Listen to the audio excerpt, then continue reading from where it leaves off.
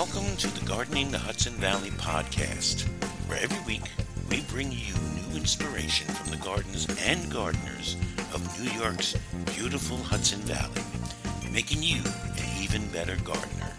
And now, here's your host, Marie Iannotti.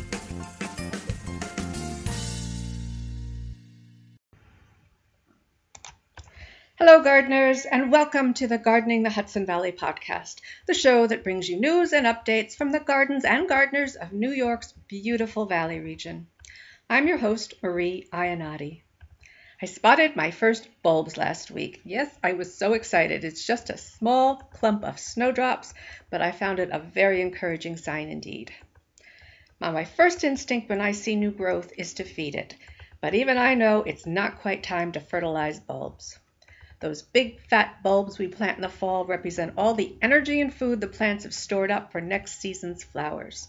When you first plant bulbs in the fall, the only thing you want them to do during fall and winter is send down some new roots. To help the bulbs do this, we feed newly planted bulbs with a balanced fertilizer that has a good dose of phosphorus in it. That's the middle number, something like 5-10-5. That's what so-called bulb food is, and why bone meal, which is mostly phosphorus, is often recommended. But phosphorus isn't good at working its way down through layers of soil. To be effective, it needs to be added right in the planting hole or worked into the surrounding soil, rather than just sprinkled on top. Now, as the bulbs grow in spring, their own storehouse of food and energy is all expended, and the bulbs need to produce and store more food. The most important thing we can do to help our bulbs in the spring is to let the foliage grow for as long as it can. This is how the bulbs feed themselves.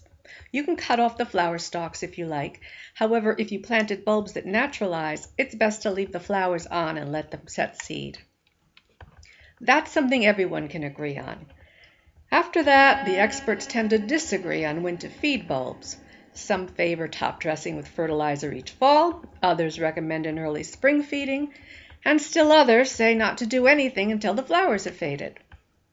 Some supplemental spring feeding makes sense for flowering bulbs, especially if you use a slow-release fertilizer. Although the bulbs are using their own reserves for food, they're expending a lot of energy and will be pulling nutrients from the soil. I prefer to fertilize early rather than waiting until the blooms have faded because spring flowering bulbs have such a short growing season, and I want to make sure the fertilizer is accessible in time and that the plant has the opportunity to grow and store energy for as long as it can. One last thing to keep in mind is that most spring blooming bulbs prefer a soil pH between 6.0 and 7.0. This is the pH range in which the bulbs can access the most nutrients from the soil. So test and amend your soil if your bulbs are still struggling despite your best efforts at keeping them fed. And go ahead, make sure you have some bulb food ready to go because it's only a matter of days now. Don't forget, spring starts this Friday at 6:45 p.m. Yay!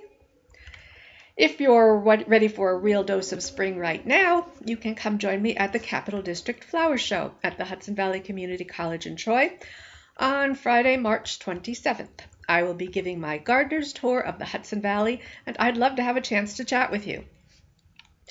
Right now, I thank you so much for listening today, and I hope you'll join me here again next week and on the website at www.gardeningthehudsonvalley.com for more gardening tips from the most beautiful place on earth.